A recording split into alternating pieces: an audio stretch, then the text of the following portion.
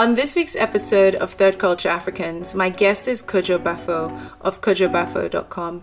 I hope you'll enjoy this episode as much as I did sitting with Kojo, especially just how frank, open, and honest he was about his journey thus far. From creative to multiple entrepreneurial ventures, being a writer, a poet, an editor, a voice amplifier, and a creator of space for his own voice. He has an incredible book coming out called Listen to Your Footsteps, which I'm sure in this episode we'll discuss how he arrived at that. Welcome to another episode of Third Culture Africans. I am your host, Zeza Oriaiki Sal. I created the show as a resource for our community of Africans and African diaspora. A safe and honest place to share, inspire, motivate, and most importantly, celebrate those in our communities doing purposeful work and shifting the needle on our culture. Your support is invaluable to the show, so please subscribe or follow us on Facebook, Instagram, and leave us a review on your favorite streaming platform. You are valid, you are strong, and you are just getting started. Hi, Kojo. Thank you for joining us on this week's episode of Third Culture Africans. Thanks for having me, Zena. Each episode, I give each guest an intro. And in my mind, those introductions are always a celebration of the work each guest has done. And it's also just a reminder of just your work, right? So Kojo, you're an incredible creative. I've put down multipreneur, even though you don't say that about yourself. A writer, a poet, an editor, and a Sherlock of content, and giving space and place to not just only your voice, but other people's voices. How did I do? I think that's cool. It's always weird hearing about yourself, but I think for me, the most important part of what you said was that last part about kind of finding a space for my voice as well as the voice of others. Because I've worked in kind of multiple sectors and in multiple industries over the years, having started off working with my father in Lesotho in a management consulting company. But because I've been kind of through so many different spaces, I don't define myself by, let's call it my job title or the work I do. And each one of those kind of fits into, I guess, who I am as a person. Having been raised by a Ghanaian who grew up during the lead up to independence with very kind of Pan-African ideals and Pan-African views. Yeah, I guess a large part of kind of my personal cause or my personal mission is being able to ensure that, my voice as an African and the voice of other Africans is heard, particularly in a world that is so noisy. Agreed. Before we really delve into the episode, and you've touched on a number of things that I really want to get stuck into, we both have a shared love for Skunk Anansi. Yes, I love Skin. And I want to tell you that we went to the same university. Are you serious? I actually just finished Skin's biography. Oh, how was it? It's brilliant. I'm a huge fan of kind of biographies and autobiographies because when it's done well, it unwraps the kind of the veil that is often over people's lives. And what I enjoy about musicians' ones in particular is that usually when I'm reading, so when I was reading Skins, I was listening primarily to her music and Skunk Anansi's music. I just finished the Sam Cooke one, so I did a couple of days of just like Sam Cooke and music from that era. Or Lenny Kravitz, I also just finished Lenny Kravitz's. And the same thing. It's like, that's what I love about kind of biographies, especially with musicians, especially when it's musicians whose music incorporates so much of them. When their music is transparent. Yeah.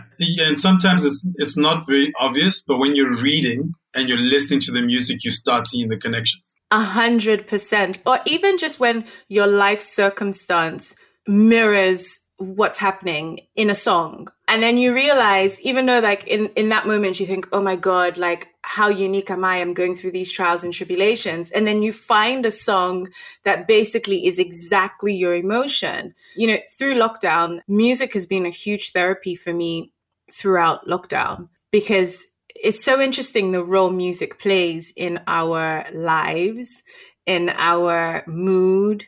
And I'm with you on just finding parallels. I haven't read a biography recently. At the moment, I'm trying to upskill creatively, like the academics behind creativity. That's my current vice. I find creating just gives me like a sense of achievement, because then there's an element of challenge to it, and then being able to conceptualize and then achieve what you conceptualize is fun. But I digress. Two things popped into my head, right? So from the reading perspective, I'm usually reading 2-3 books at the same time. And I also read because I read for entertainment, not just kind of for knowledge. Sometimes it's good to jump from, like I'm reading letters of, I think it's called The Tao of Seneca, which is, letters from one of the Stoics, Seneca. At the same time, I'm reading a Terry Pratchett book. When the heavy mind stuff gets a bit too much, then I'll switch to Terry Pratchett, because that I'm reading that for the enjoyment of reading.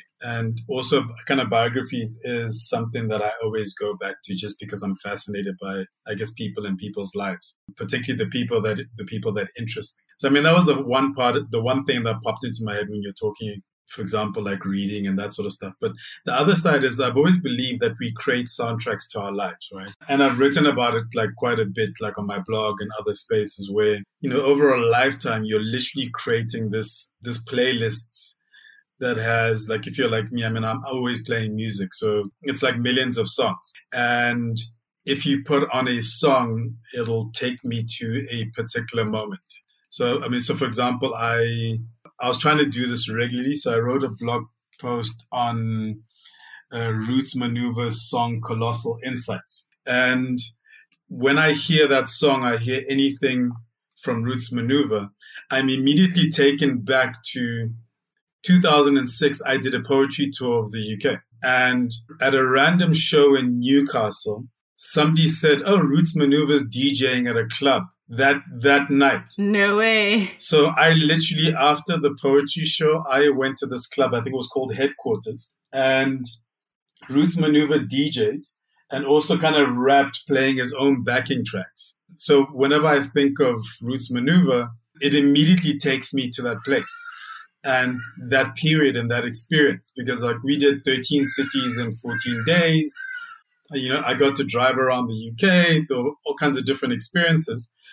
So immediately the music takes you there. And so I believe that that's what we do. And sometimes the more interesting thing is whatever the intention of the musician or whatever the intention of the songwriter was or whatever space they were in, it doesn't always imply that you are going to interpret the exact same thing from it. This is true. So you could have the saddest song being a song of celebration just because you and a friend or you and a family member had an amazing experience and a car drove by and that song was playing. And for some reason, like the bass line just reminds you of that moment. And that's the song that marks that experience. Yeah. Are those lovely, what are those birds called? The huge birds in Joburg. Hardidas. Oh, Lordy Lord. And they poop a ton as well. Well, fortunately, I don't get that in my garden, but yeah, we get them from early. They wake you up early. We used to get the poop as well. And they would literally, in your sleep, grr, grr. When I first moved to Johannesburg, I couldn't believe it. And they're so huge. And then they would fly by and then poop. And the poop's like horrible. It's like grayish stuff. Memories. Oh, there they go. Yeah, unfortunately, I can't do anything about the that. benefits of living in Africa with nature, let's put it that way. You've got nature sounds for free. You don't have to subscribe on Spotify. Exactly. And living in the largest man-made forest in the world. Johannesburg is the most treed city in the world. Which is great. Throughout lockdown, I have missed not being able to come to Joburg. Hopefully soon, when the world is safe again, we'll all get some mobility back. You briefly mentioned your dad and working with him. And I guess starting off with early years, essentially, you got a lot of success really early on. And success being, in parentheses, I guess you and I can discuss or try to extend into that word for you, what that means and how it looks. But, through working with your dad, who is, successful, who is a successful entrepreneur, but a diplomat turned businessman. In that transition, if you don't mind sharing more about just how that came about. I guess it was more academic turned entrepreneur. So he, originally from Ghana, ended up in Germany in the early 60s or mid 60s, and eventually settling there and then doing economics and I think political science and African studies and that sort of stuff, and then lecturing. And then after that, kind of ending up in Uganda at Kampala, Makerere University, during Amin's times, lecturing there. And then eventually settling in Lesotho when I was quite young. And he lectured in Lesotho as well as Swaziland for a bit. I guess the key thing was when I was about 11, 12 years old, he left teaching to go into business. And that was also kind of at the age where I started, going to the office, fetching the post, going to the bank during holidays and kind of just doing errands and working in that space. So by the time I was 15 years old, I was often doing my father's research for him. I guess being brought up by an academic who went into entrepreneurship, I learned a lot about, let's call it the world of business from him. I was constantly working during holidays and stuff. So I learned quite a bit from that. But I guess the incident or the moment that kind of shaped a lot of my life since then from a professional perspective was when I was about 15, 16 years old, he was like, what do you want to do with the rest of your life? My answer was, I want to do what you do. And when he asked me what that was, I said, well, from my understanding of what a management consultant does, I was like, you help other businesses become better. And so at that moment, my degree was decided and the subjects I was going to study were decided. I followed that path. So, I did a Bachelor of Commerce. I majored in economics, marketing, and business administration. But I did like 2 years of commercial law. I did 2 years of business information systems. I call myself a professional jack of all trades. I did enough of the different subjects to have kind of a basic working foundation from it. I guess what helped was that although my father had a particular background, I did not specialize intensely in any particular area. And even our businesses, when I was in university, I used to go home once a month I was in Durban. So I used to go from Durban to Maseru. I used to go home once a month because we had a retail shop selling hair products, cosmetics, and hair salon equipment. So I'd go home once a month to do stock takes and just make sure that everything is running smoothly. And if I needed to, I'd drive to Joburg quickly to pick up stock and go back. At some stage, we had an insurance brokerage company and we had a clothing shop. And I was trained, or how he trained me was more how business principles apply regardless of what your product or service is. And I guess that's also what's made me seemingly flaky and commitment phobic when it comes to sticking in any particular industry or any particular career. So I've been a booker at an actors agency. I've worked with small record label. I've worked with a fashion designer. I was a project manager at the South African Post Office. I'm on a public franchising project. I started an IT consulting company when I moved to Joburg, and I worked with a cousin of mine on his furniture company. Yeah, that's just a couple of things. And then I was a poet, and I used to run shows. And I was going to say, you were a poet. You were the editor of Destiny Man, which is South Africa's GQ. Well, yeah. Well, yes and no, because GQ is here as well. Yeah, but I feel like it was definitive, especially for, I would say, people of color. GQ doesn't translate the same in the South African space. It was one of the only, let's call it, fully locally developed and produced publications, because most of the other ones are usually either licensed or, it's international brands that have a presence in the country. And so they still control a lot of what goes in or what the magazine looks like. You mentioned your dad is Ghanaian and your mum was German. And I have a question here around growing up, obviously in apartheid era, as a mixed race child, because the layers of South Africanism around that, and to give everyone a sort of a little bit of a timeline of, where you were born and then you leaving, re-entering into Africa and that transition. So I've spent most of my life in Africa. So I was born in Germany. My mother and father moved back to the continent when I was probably 6-7 months. And when I was 1, and we were in Uganda. My mother passed away in a car accident in Uganda. So sometime between then and when I was 3 years old, my father and I moved to Lesotho. And Lesotho is where I grew up. So even as weird as it sounds, my experience of apartheid in South Africa, my father was banned in South Africa for most of my life. Up till I was in my 20s, I knew the airport because every Christmas I used to get shipped off to, well, not shipped off. I mean, it sounds negative, but I used to go visit. I used to be put on a plane to go visit relatives in Germany. And all I knew was the airport.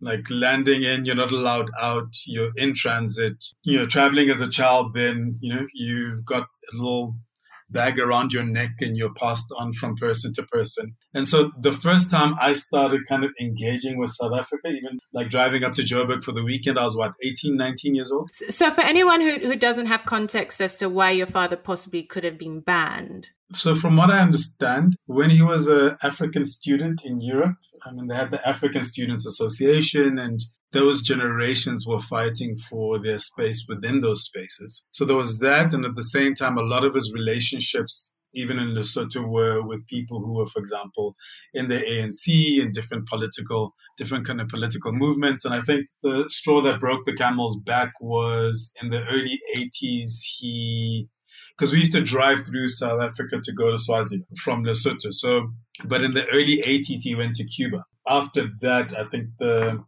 ban became even more stringent. So, I shared my father's names. I have the same first name. And for me to cross the border was always a mission because they'd see the initials and they'd go and check. They had this very thick file with all kinds of information, and they'd pull out the file and look at the photograph, and only then would I be allowed to drive across.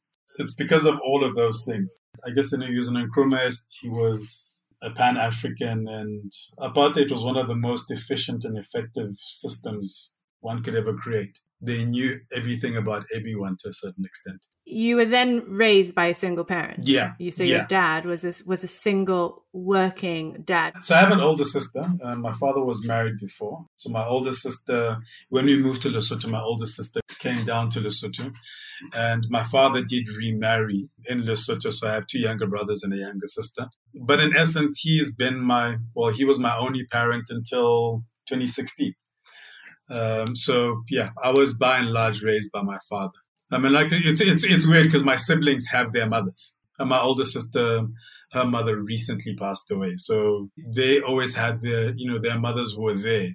So it was always like a weird thing to sit in between that. But we were also raised as a family unit. So it was always like my father and his tribe. Taking that and trying, as you said, being jack of all trades or not having a reluctance to trying new things. Like you said, you've done everything from music to fashion to IT consulting. Would that driver be monetary success or, getting the role with Destiny Man, for instance, and really carving out that space where it's, even bigger than one of the biggest male publications to the audience that it was serving? What would you say the driver for you to continue to try?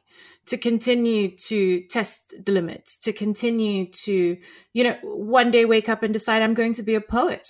This is the career of choice. Well, it's not financial because, in all honesty, I'm still far from that. Financially, life has been up and down. Financially, life has been like the typical image of an entrepreneur's life. There's good moments, there's bad moments. When the bad moments are there, they tend to be very deep and very long.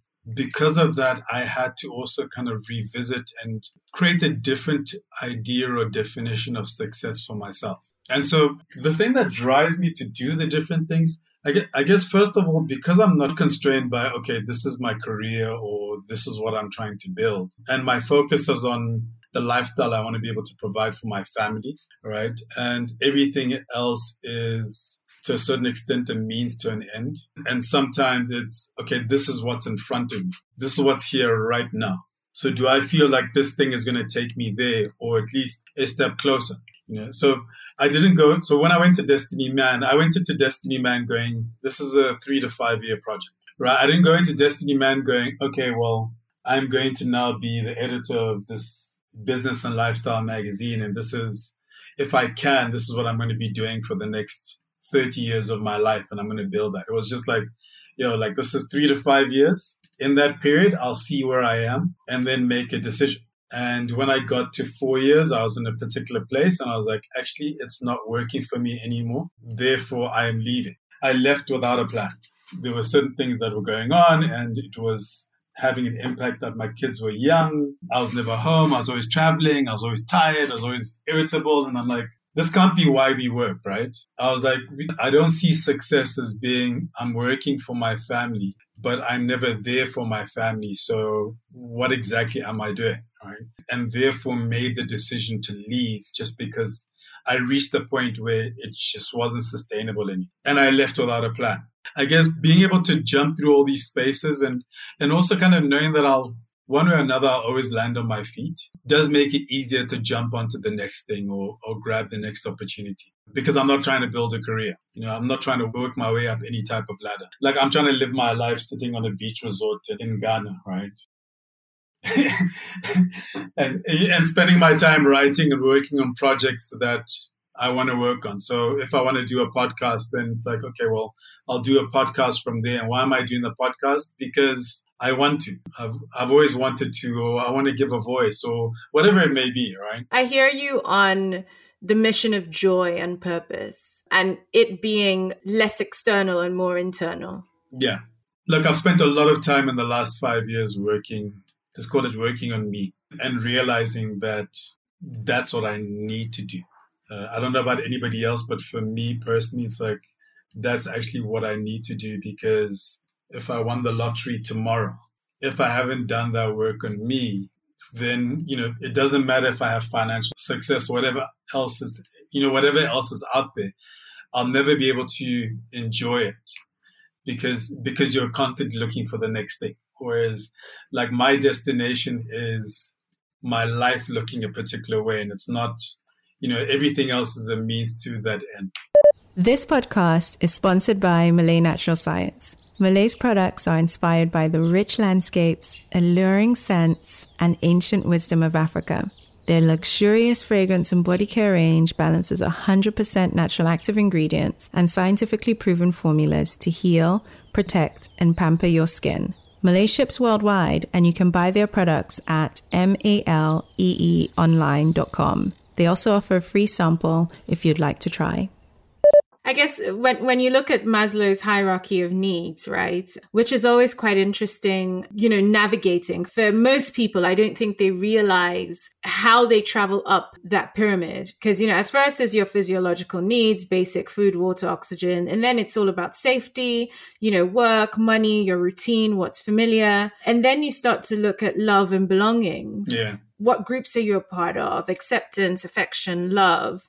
And then it's esteem needs. It's like, how competent are you? Having the self-esteem, the self-respect. And then it's cognitive needs, right? So it's all about knowledge and understanding and the need for meaning, predictability. And then there's the aesthetics of it, right? Creativity, design, art. And then lastly, it's always that self-actualization. Yeah. Where you become everything or someone that is becoming, not to steal, Michelle Obama's becoming, but essentially that is the journey most of us walk through in terms of, I guess, our hierarchy of needs as humans in as primitive or as definitive as it could possibly be. I think the important thing is also recognizing that sometimes like we're moving up and down, right? It's not linear, yeah. Sometimes you're worried about safety while worrying about kind of esteem. So it's all happening kind of at the same time. 100%. And I guess, everyone wants to be Gandhi and live in self-actualization.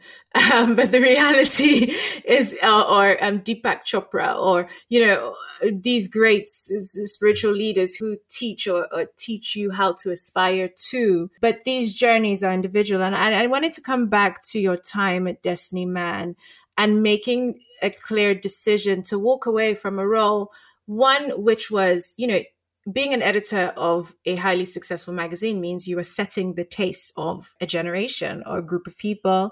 That comes with a level of success, a level of power, a level of influence. I remember bumping into you and you casually had just told me you had been loaned a car for like a week or 2 weeks that you had been test driving.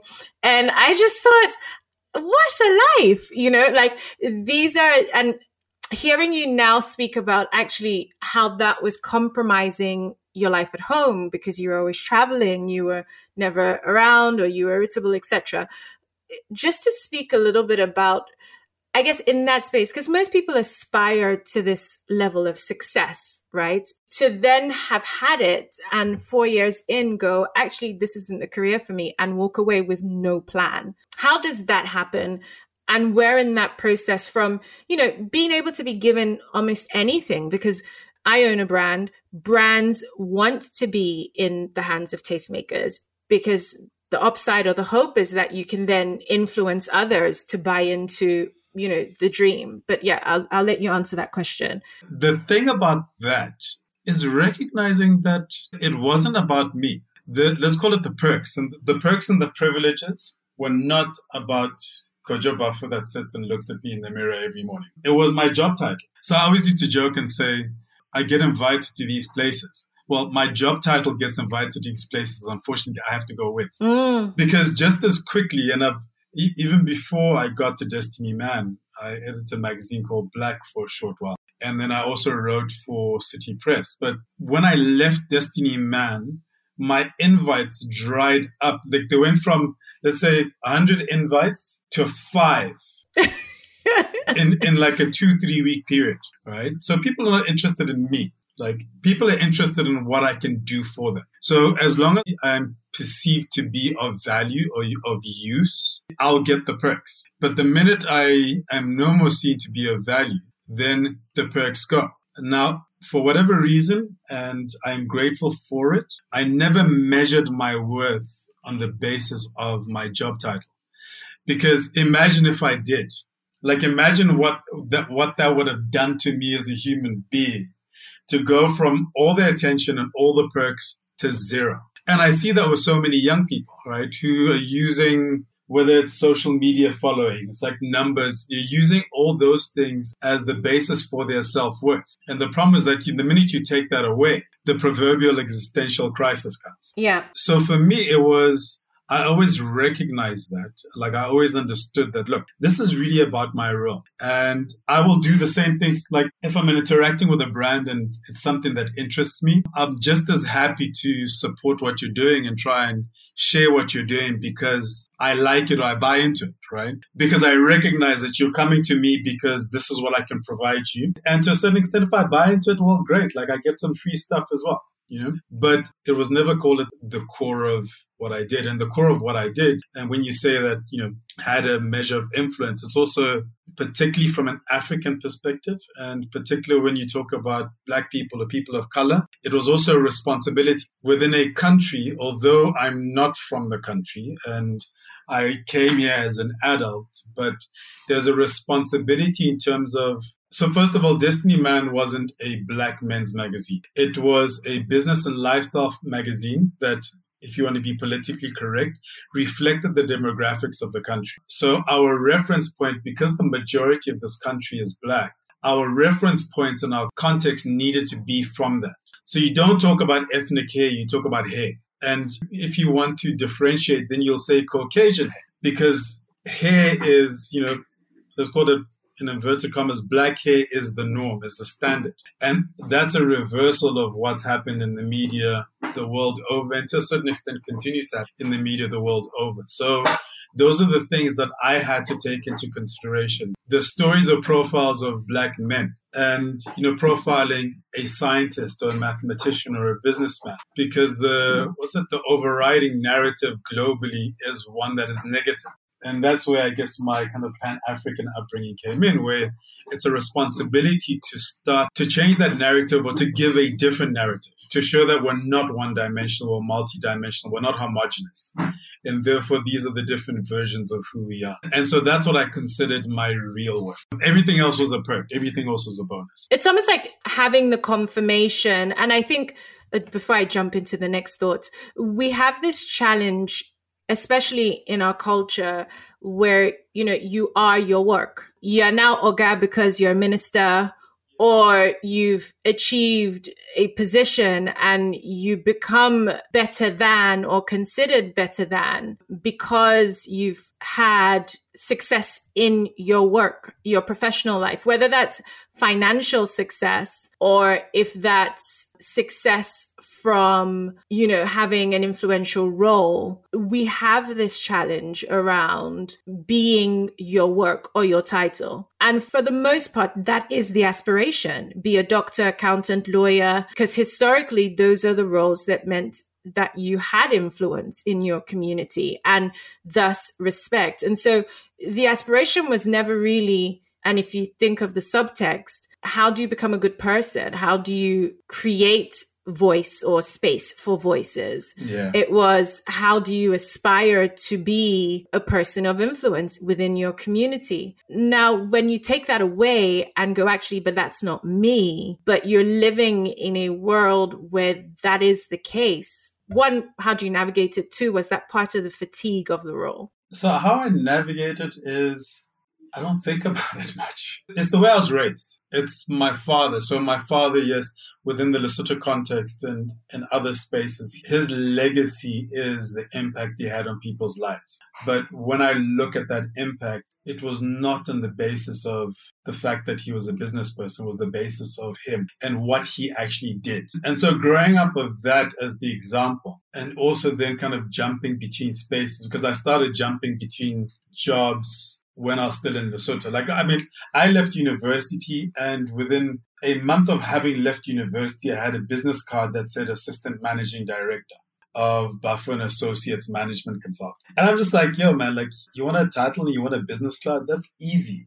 You literally just walk into a place. And maybe because I was exposed to it so early, you go and you register a company, and now it's even easier. To register a company, it's a couple of, clicks online, it's a couple of pounds, it's a couple of dollars, it's a couple of, even rands, it's less than 200 rands, right? And there you have a company and you have a job title. You can give yourself a job title. The number of CEOs that exist on LinkedIn are amazing. Because I was exposed to that from an early age, it's never been anything I've sat and thought about. And in terms of the fatigue with Destiny Man, it was, there were a couple of things. Some I would speak about and some I wouldn't. But I'd reached a point where I wasn't very happy. And I wasn't very happy also because of some internal stuff. And it just got to the point where something was going to break. Something had to give. And it was either I was going to be the thing that gave. I just reached that point. And yes, a large part of it had to do with, not being there for my kids. My daughter was born when I was there. Her and I did not have a relationship until she was 2 years old. I was this person that she saw in the mornings who used to drive her to kindergarten or creche. And then she wouldn't see me again until maybe if she woke up in the middle of the night, because I tended to be up because that's when I do a lot of my writing. And on weekends, I'd be home. But one day I also realized that my family were living, or I was living a parallel life to my family. I'd wake up on a Saturday morning and they'd be like, okay, bye. I'm like, oh, what's going on? It's like, no, we're going to so-and-so's, the one of my cousins for the day. And I'd be like, okay, cool. And I'd sit at home and I'd write and maybe watch some football because that's the one thing that I've always done. That's just for me. But literally it was at some point, it was just like, nah, this can't be it. This is not what you've worked so hard for. This cannot be the end. Yeah. And it's not like I was making the kind of money where I'm like, let me stick it out for another couple of years because after this, I'll never need to work ever again in my life. I'm still hustling like everybody else. I'm still dealing with all the things that everybody else is dealing with. So it's like, well, if it's taking away from me as a person and it's not filling up my bank accounts, then why keep doing it? Regardless of the perks, right? Yeah. The perks are the perks. They give you the car, but they take it back. And you must still put in petrol in your own car. And my standard line has always been, I can't pay school fees right now, but look, here's some amazing fragrances. Well, you know what's so interesting, right? I came across an article which was actually speaking about influencers and how influencers have, for the lack of a better word, a side hustle, selling on a lot of the free stuff that they get.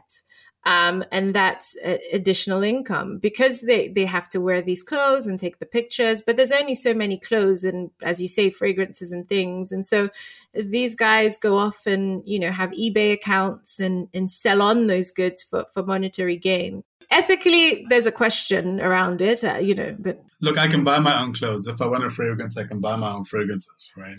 And I'm by no means a money-obsessed person, but it's like also I need to make sure that my kids are fed and can go to school. And like, I've never wanted to be a Gandhi because I like nice things and I like enjoying nice things. There's just not a lot in comparison to, and I don't go out just for those things, but I do like nice things. At the same time, it's like, you know what, let's rather have a straightforward kind of business agreement.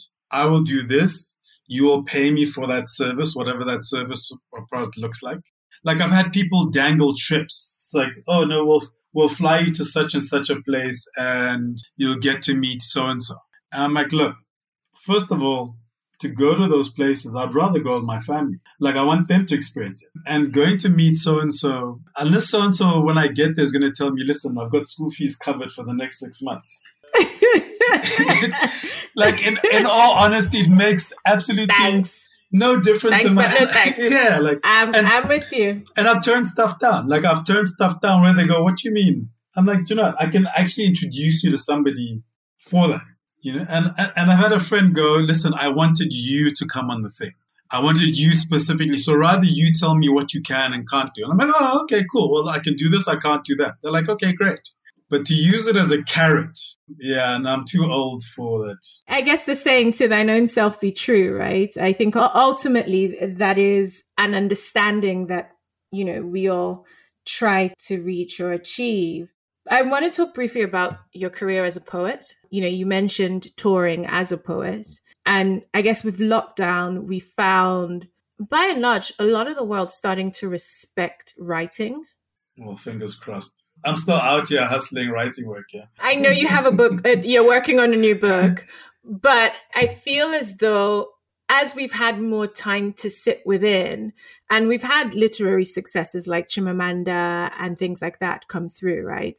We're now seeing the sort of work that you did 10 years ago, for instance, come to the fore and have value. I have 2 questions. So you can tell me a little bit about life as a career, like job poet.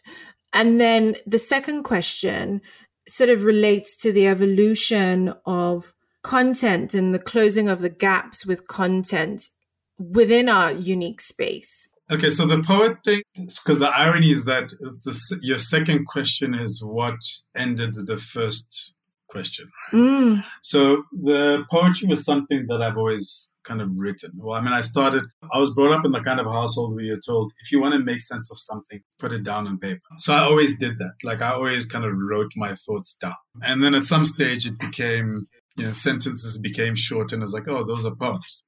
I mean, all the while going through my IGCSE and hating doing poetry in class, right? And hating Shakespeare and Thomas Hardy and all this other stuff. But I found a place for me within that form. And for years, I wrote purely for myself. It was literally kind of like, I guess, my version of therapy. And then like my high school girlfriend, I'm told she still has boxes of stuff, but she refuses to send it to me. But, I used to write poems for like my high school girlfriend, to the proverbial high school sweetheart. But in, I think it was like 98, 99, I'd moved to Joburg and I was spending more time here. And I was supposed to meet some friends and they said, look, come to this place. And I get there and it's a poetry night. And I discover that you can just put your name on a list and people will let you go stand up on a stage and mumble some words. And because I'd always written, I started getting involved in the scene then, started running shows. I self-published with help from my father, my own 2 collections about 2005. It was just an interesting time because also within South Africa's history, you had a generation that was starting to come of age and starting to deal with a very different South Africa from the one that their parents had grown up in. And so I became kind of part of that little movement. And at the time, I was like, if I'm going to do this, let me approach it the way I approach anything else. Like, let me build something around it. So running the shows, looking for sponsorship. The touring was just a by chance thing. I did a couple of shows in Botswana. I took some poets so in Botswana was just because I had a friend of mine living there the one day and he phones me on a Friday night to say, hey, listen, I think there's a poetry thing happening here tomorrow night. And I literally just jumped in my car on a Saturday morning and drove the 3.5 hours to Botswana to go check it out and build relationships and friendships there. Touring the UK, it was the early days of MySpace and blogs, and I got to know a guy based in Oxford who said, look, I'm going to try and put together this 4 continents poetry slam with poets from, Africa, Europe, the Americas, and Australia, New Zealand, or Oceanus, I think it is. And so, yeah, just randomly, he got some money to buy us plane tickets, and we got on a plane and went and, did shows around the UK. And I mean, from the organized way, we're in a little theater, to walking into a pub on a Saturday night in Glasgow and having a near fight with the guys who run the band because they didn't realize that there was a poetry thing happening there that night. As you do. Ending up at a party after that with, I guess, a stereotypical Scot with red hair and a red beard at a party in a flat in the middle of Glasgow talking hip hop. For a while, I said, okay, if I'm going to do this thing, let me just kind of do it right. And I tried to apply my business mind to it. But then, I got married. We wanted to have children. We eventually had children. And it's like, it just wasn't sustainable. That's kind of gradually what, not forced me, but prompted me to start to drift away from poetry. I mean, I tell people I'm a retired poet, and people seem angered by it. Like, they're like, you can't retire. And I'm like, well, I was the person who decided one day that I'm a poet. So why can't I also then decide one day that I'm no longer one? Retired? Yeah. Yeah.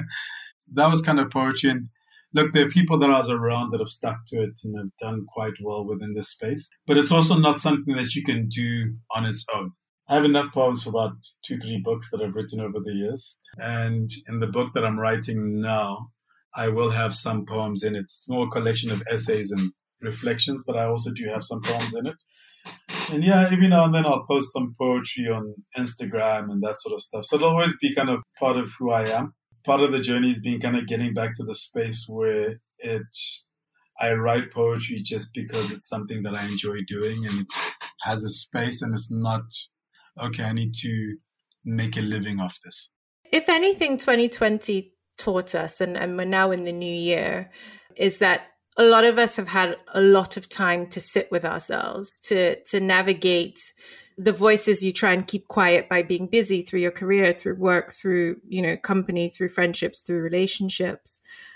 I guess there are reports that say, mental health and all of these different challenges. And you've had your journey through, and quite openly so, about your journey through navigating self and how you've been able to do that. And you've had a period of having to battle addiction and finding your way from that or through that. Like, we don't speak about it enough. And I think it's more commonplace than we would like to admit that people face all of these challenges. Do you mind sharing just a little bit about, I guess, that journey, and even just coming to the realization that, hey, something is up here that I need addressing? It is a journey. And I guess my approach or my view of it tends to be, what's the word I'm looking for? So because I've already done a lot of that work, right? And because I've had certain experiences along the way that have brought me to where I am today, so like the last year with lockdown and all of those things, I had my moments literally September, October. And my moments were really about work, because I haven't been working much, I'd say, over the last year, which it has its own impact in dealing with that. Yeah, challenges. But also having grown up in an entrepreneur's house and having been one myself for many, many years, I'm also better wired to the phone calls, right? So when the bank phones me, I'm just like, yo, man, I ain't got it. I'm not trying to run away from you. You got my details, because I've been doing this for a couple of years, right? But also, I'd say the starting point is also and I write about this in my book quite a bit. So this is like a mini plug for my upcoming mini plug. Listen to your footsteps. But it's my mini plug for my upcoming book. But also the beauty of the book is that I've been submerged in all of this, because it is a reflection on my journey today. So growing up in a small town where Hold on, before you go in, correction when you say you haven't been working for the last year. You've been working on a book for the last year. But... Yeah, but I always have things to do. The problem is that majority of the things that I do don't actually pay the bills. So they're all nice and dandy. But when the bank is phoning you tomorrow, this is the problem. I don't know if it's a problem, but like I'm involved in the relaunch of a website in a media platform, but it's pro bono. So it's like great. When you look at it from the outside, it's fulfilling. But yeah, when the missus is looking at me going, yo man, so what are we actually doing? And I can't go, well, I've got this, which is an amazing project. Let me rather say, I haven't been working for money for the last year. Well, writing a book, you get an advance and it's an income. Yeah, that advance went even before it arrived. Like it didn't even sprinkle sand at the end of the hole. It was like a couple of crumbs. And I'm glad you say that, honestly, because the general misconception with a lot of people, especially now as writing a book is very high on a lot of people's lists, is that everyone assumes that writing a book equals, lots of money. And the assumption of what that advance looks like, I, write the column for Happy and, write a few things, but knowing the time it takes, it doesn't necessarily, like, you don't write a book for money. No, you don't. Because there's not much in it. Like, and I'm glad you said that. So thank you for being honest about that. I would like to add, which earlier on we were talking about something like I wanted to say. So I'm a working writer, which means that I depend on writing to feed myself and look after my family. Like I do other things, but like I write for clients, right? So, I was writing for an entrepreneurship website. So every week I have to churn something out and then they pay me for it. When I don't have the clients, so I consult in the content space, right? So I consult, which I was going to touch on in your second question. Like I consult in the content space. So I work with brands, I work with corporate in terms of developing their content platforms, right? So also there's two parts to it, and you asked the question around content. So I've always struggled with this idea of content because like I'm a writer and let's say I'm a working writer and I write across different spaces. So how I've been able to divide it in my head is when I'm doing stuff for brands, that it's content. When I'm doing everything else, I'm writing. It's called storytelling. And it's not a hard and fast definition, and somebody else could probably find holes in it. But this is kind of how I look at it in my head, right? There is a misconception around writing, around the arts, etc. And this idea that, okay, well, you're probably making lots and lots of money. And because we're seeing, let's call it the rare exceptions, a Chimamanda, a Teju Cole, a Zadie Smith, etc. But if you look at them, they're writing multiple things because they need to do the multiple things to be able to create that one kind of whole, which is why you find a lot of writers in academia, because academia ensures that you're paying your bills and you can live because, like you were saying, the writing you don't necessarily do it for the money. And if it comes, great, it's a bonus. But it can't be the reason why you actually go into it. And so, yeah, I'm learning about writing a book. I've always had, to a certain extent, imposter syndrome when it comes to writing a book because I'm like, can I really call myself a writer? Because I've never actually written a book. I've written thousands or at least thousands or 100,000s of words for different spaces. But then a part of me would go, yeah, but I've never actually written a book. And now going through that journey of even writing a book is fascinating for me because like I sent my second draft of the manuscript to my publisher yesterday. Said like a true writer. But my first draft had 8 versions to it. So everybody's like, and I even said to the publisher, everybody's like, I was like, you know what? I feel a bit strange sending this thing because the overriding emotion I have is anxiousness. But because I worked in magazine, somebody's going, yeah, you sent a manuscript. And I'm like, what? In a magazine, like the articles come back in, they must still go to the sub-editor, they must still go for layout. And then after all of that, it must still be looked at by 5 people. So I don't feel like, okay, it's a milestone, but I don't feel it's like a major milestone. But at the same time, I recognize that I need to actually celebrate these moments. So it's like a very weird mixed up jamboree space to be in. But yeah, at the end of the day, by and large, and the thing that the pandemic has taught me, although I've done a lot of that work, and I did a lot of that work because I grew up in a small town where you drank. Like, that's what you did, right? And our fathers and uncles, I mean, my father wasn't like that. I was fortunate to have the exception, but our fathers, uncles, you know the bar that they hang out at several days a week, right? And so when you start drinking, it's like you drink to get drunk. So I went then going to Germany as an exchange student after high school, where there you have a beer with your meal, you have a glass of wine with your meal, and you learn the other side of it. But then, after that, I came back. I went to university in South Africa. I went to university in Durban, and now you don't have cash, so whenever booze is available, you properly partake. You indulge. Yeah. So when I moved back to Lesotho to work, I reached the point where I needed a can of something on a Wednesday because I was getting the shakes. And then also kind of weed coming into it and starting to smoke a joint or two. And then moving to Joburg and being out the one night, and I'd been drinking and I'd smoked a couple of joints, and I was having a crappy day and I just wasn't getting high. And saying to somebody, listen, I need something to just raise my mood, and then being given like a tablet and being told, true and that. And that was the first time I had a ecstasy pill, and kind of going, oh my God, like this high is very different from, alcohol and weed make you not sluggish, but they temper your mood. Now all of a sudden I'm seeing greens in a very different light. Psychedelic. Yeah, I mean, I was fortunate that I was, my late 20s, I was running my own business. So my party was from Thursday to Saturday night. And then Sundays, I always chilled. And then Monday, I'm back at work. After about 7 to 8 months, getting to the point where it was, either I'm going to go to the gutter with my eyes open and I have nobody to blame, or I'm going to get help.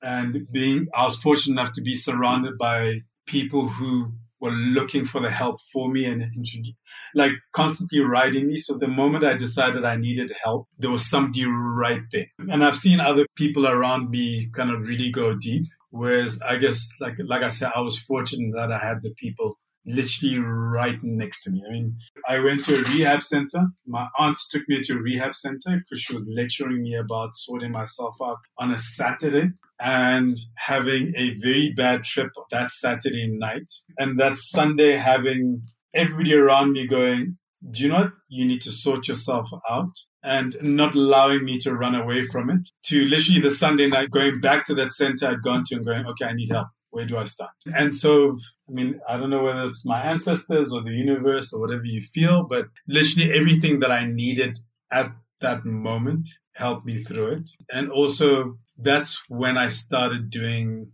the work on myself and understanding why I did certain things and how I'm perceived. And therefore, so I've always been introverted, but I've also grown up in spaces where when you're introverted or when you're comfortable in your own space, there's something wrong with you. And the start was learning that actually there's nothing wrong with me. And if you have a problem with it, then that's your problem. It's not my problem. But having to literally go through that journey and go through the missteps to get to the point where it's just like, I live the way that I want to live and I am who I am. And I make no excuses for it. Thank you for sharing that. I really appreciate it. And it's something that I've hoped to have been able to bring to the show and our listeners, because I think we don't talk about it enough. And you've been able to move through that into so many other spaces of success. And I guess in a true creative story, there's always a battle of some sort with self. And I think COVID-19 and the pandemic has really pushed a lot of us to having to sit with ourselves. Like I've been seeing a therapist now for coming up to, I want to say 2.5 years. And I think there's this realization that happens in the same way that there's this constant health check with our health. I think mentally it's helpful to do the same. And I think for me, my catalyst was becoming a mother, and I had a lot of trauma with, childbirth and things like that. But I think around that though, what I realized in the beginning, or as I started the work, as it were, was that there's actually a lot of trauma in entrepreneurship. There's a lot of rejection, the strive, the struggle to materialize your ideas creates a very interesting dynamic within yourself. And even just navigating what that definition is for you. You know, we joked about it when you said, you know, you haven't worked for the last year. But really, there are times in entrepreneurship where, regardless of whatever it is you're doing, in that time, it's just not happening for you. And you have to then figure out another way or navigate the trough till you reach the next peak, or till the momentum in your project comes to light. And then you're now where you should be. And I think for the first time, watching, I guess, the wider world navigate within themselves, because now COVID has forced everyone into being at home alone. There's no escape. You can't even go out for a meal, you know, like there's no it's unrelenting. And then if you're a parent and then you've got, you know, your kids, and perhaps if your marriage was great, fabulous. If your marriage was hanging on by a thread, now you can't escape it. You know, you're having to deal with all of these things, and that now coming to the fore. And there are people who have absolutely smashed it in this period. But there's also the large majority of people who are facing, you know, retrenchment, being furloughed, or, you know, all of these different things. And us being responsible enough to talk about the fact that this is normal. It's normal to not be okay at times. It's normal to have to find yourself again. It's normal to doubt yourself. It's normal to have to find your definition and find comfort in that. So that's a really long and lengthy thank you for sharing that. Absolutely. Like I've always believed that, so what this pandemic did, or the attached lockdown did, was an opportunity for a lot of people to figure out what it was all for, right?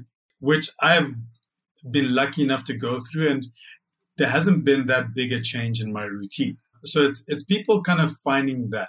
But like you're saying, I'm also learning that, yeah, sometimes it's even much for me, regardless of how much time. I mean, I work from home. I'm in my house most of the time. I'm the perfect babysitter. When my wife and the girls would go out partying, they just leave all the kids with me because I'd rather be home than anywhere else. Right? But it is understanding that it is a journey. And like you're saying, sometimes it's not going to be nice.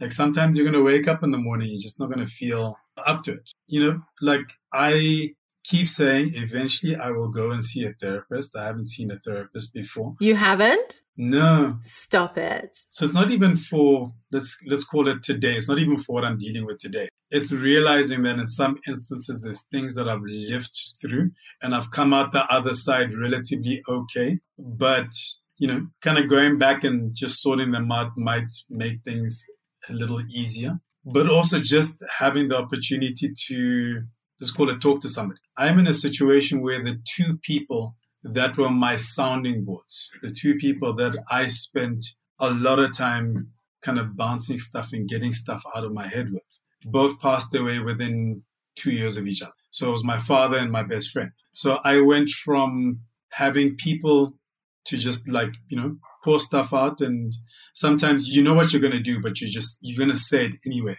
to now having to be my own counsel because it never actually gets out of my head. Which is hard. And the longer that goes, the more I go, yeah, no, eventually I need to go and see somebody. You know, there's nothing wrong with seeing somebody. No, not at all. And I think especially as entrepreneurs, I think it's so important because if you think of what it takes to go against the grain, and by and large, most true entrepreneurs, right, are spending time within the world where you're walking the road less traveled pretty much a lot, especially when you are focused on solving real problems. And that takes its toll. It takes its toll on you. It takes its toll on your family life. There are sacrifices that have to be made. And at times, having the fortitude to stick to your path does take some doing. You mention, or you describe yourself as an Afropolitan, which I find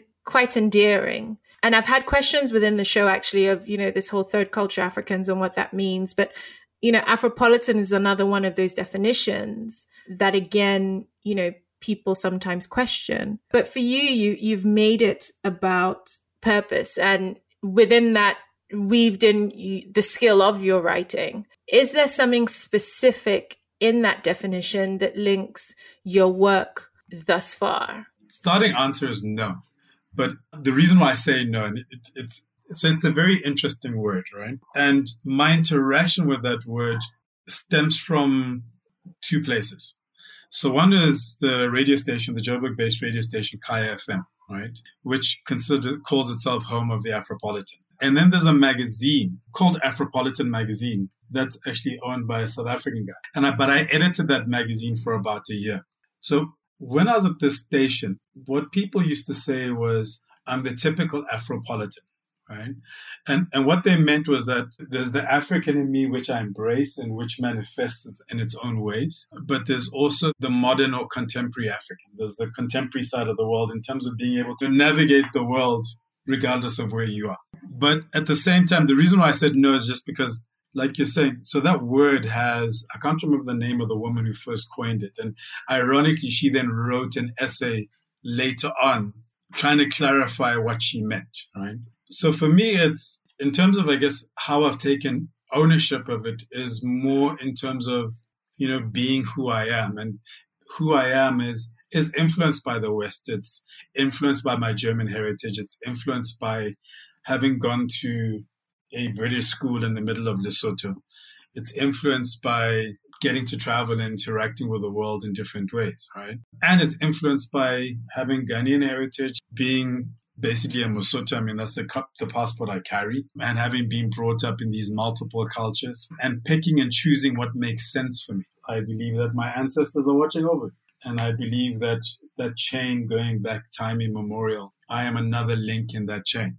And at the same time, I believe in science, and I believe that also as Africans, we had mathematics and science and all of these things. So it's not a foreign thing that's being introduced to us. In essence, I'm an African just trying to live through this world and take advantage of everything that's available to us. And I guess that's a very long way of saying, I guess by doing all of that, one could say that I'm an Afropolitan. It's more a feeling or a philosophy or a way of life than this word that you can use to kind of easily define people. Like I always love Nkrumah's quote about, I'm not African because I was born in Africa. I'm African because Africa was born in me. And the reason why I always love that quote is very simple. I wasn't born in Africa. I consider myself African, but I wasn't born here. And it's that. It's always this conversation around Africa as a geographical location, and then Africa as a spirit or a philosophy or a people, all of that bundled together. And both are as valid. And there's an overlap, but there's the emotional and there's the logical. I don't know if that made any type of sense. It does. It's essentially, the term is all about citizenship, right? Belonging. And I guess belonging within your experiences as opposed to perception. And I guess also each of us taking ownership of it and what it means to us, which kind of goes back to what we were talking about success. I think where we have a lot of conflict and tension is always when we use something and we try to apply it across the board, right? And then if I don't agree with that definition, then our conflict becomes about the definition as opposed to what we're both trying to kind of articulate, or a position that we both have that may be the same. But because we've now gotten so caught up in what we're going to call it, we lose ourselves in that. Exactly. Social media as a tool, you mentioned that, and where you share some of your work. Where can people find you? Fortunately or unfortunately, I'm in most spaces. But I mean, I guess starting off, what is my home is my site, which is kojabafo.com. But all my stuff is basically at Kojabafo. So Twitter, it's at Kojabafo. Instagram is at Kojabafo. Facebook is /Kojabafo. LinkedIn as well, it's Kojabafo. So I use my name for all of those different things. In the early days of MySpace, my site was Kojo the poet. And I was just like, it's just easier to work with one's own name. Perfect. Yeah, I'm on most spaces. I have a love-hate relationship with social media to a certain extent. And you have your newsletter, Zebra Culture. Yeah, it's at zebraculture.substack. Where you share a lot of cool things. And your new book, Listen to Your Footsteps, is coming out when? I think in June. Hang on to your seats. We'll all be able to get it everywhere, right? Yeah, it will. I'm fortunate to be published. I'm being published by Pan Macmillan. So at least when you have a publisher with a presence across the world, they will ensure that it's everywhere. Fabulous. Well, thank you so much for being on the show this week. I think there's a ton that you've shared, and hopefully my excitement managed to pull it all out. But I'm really appreciative of you making the time to be on the show this week. Well, you're biased because you're family. Yeah, but still, still exciting. It takes a while to get people on the show. So, and also to have them come on and be as open and as honest as you've been about your journey so far. Because everyone reads the headlines. And like you said, you can easily miss that in between that there is a human being. So thank you for sharing that. Thank you. Thank you for joining us on this episode of Third Culture Africans. We are building a community of leaders and game changers and would love you to join in the conversation on thirdcultureafricans.com. Subscribe for news, for tips and more useful resources on today's topic and more episodes to ignite and inspire your entrepreneurial journey. Carry on the conversation on Facebook and Instagram at Third Culture Africans. Your ratings and reviews are important to us, so please leave one on your favorite streaming platform and help us amplify our voices. Until next time, you are valid, you are strong, and you are just getting started.